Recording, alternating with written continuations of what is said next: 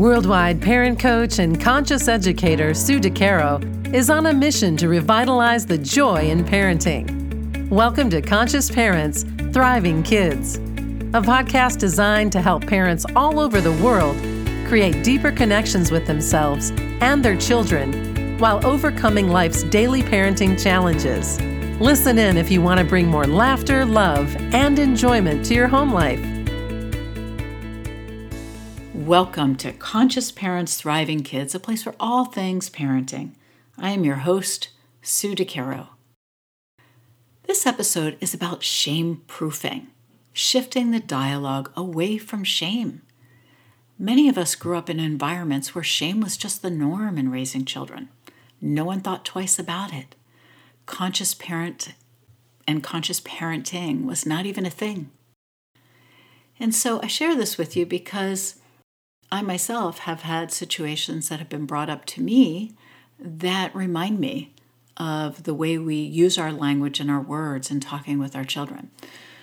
So occasionally, my mother will bring up my rebellious years as a child. I often wonder, is she describing the years as rebellious, or is she labeling me as the rebellious one? And this is the really important question. But at this point in my life, this does not matter in terms of defining who I actually am. I have already done the work on my own journey to live a more conscious and connected life and to be more mindful day in and day out.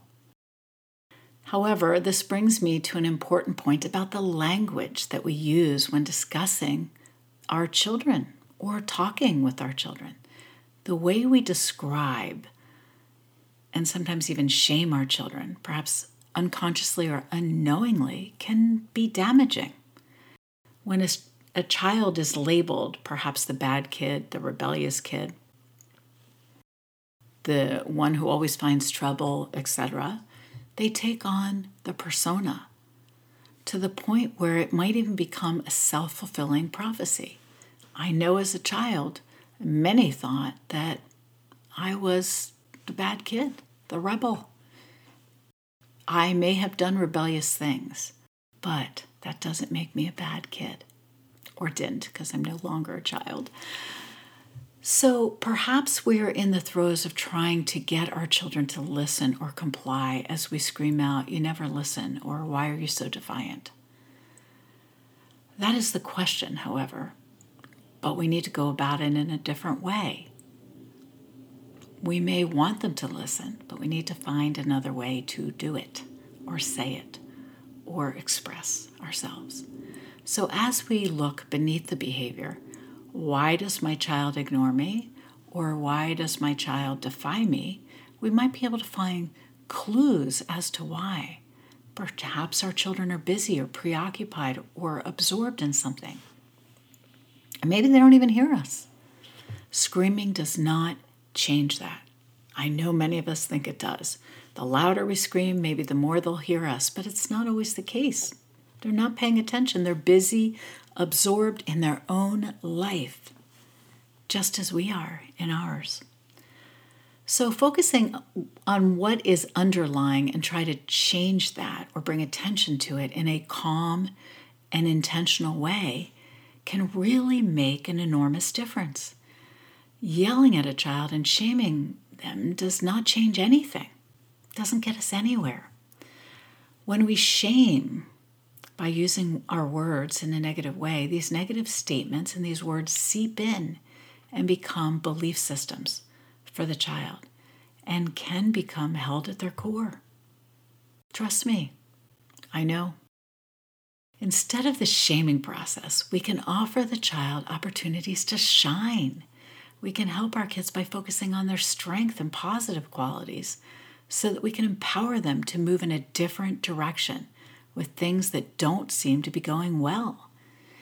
Empowering our kids by addressing the strengths and using them as a means to support or to help them overcome an obstacle is huge and really supports the growth and development of our kids. Criticizing our children will not change anything today, but will negatively impact them moving forward. Let's use the example again of the child who is not listening.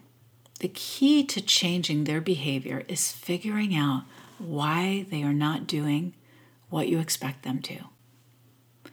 Addressing the child in a way that says, when you hear what I am asking you to do, you do an amazing job at following through on what I've requested. But sometimes I find that you're not able to hear me. What can I do to create a dialogue with you that works for you? How best can I communicate what I need to share or have done? This is a way to make the difference. It's a huge shift in how we speak and share and include our children in changing what is happening.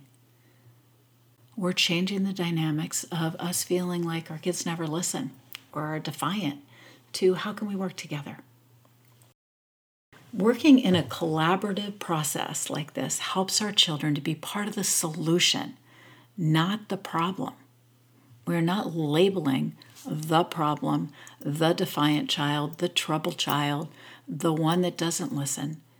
We're actually taking the challenge and working with the child to create a change together. No shaming, no blaming, or name calling. It's powerful, right? So what would life have been like if my parents had discussed my strengths and asked how they could have supported me differently? Well, we will never know, but it sure would have been an entirely different type of childhood. So how can you be sure to bring this positive, collaborative energy to your family?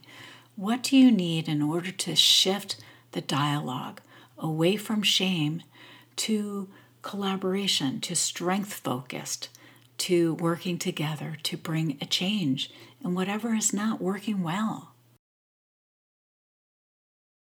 Feel free to reach out to me if there's anything I can do to support you in this process. Thank you so much for joining me. And remember, every moment is a new moment for conscious connections. Thanks for listening to Conscious Parents, Thriving Kids. If you like what you heard, the best compliment you can give us is to share this podcast with a friend. And be sure to give us some stars and a favorable review at Apple Podcasts or wherever you listen in.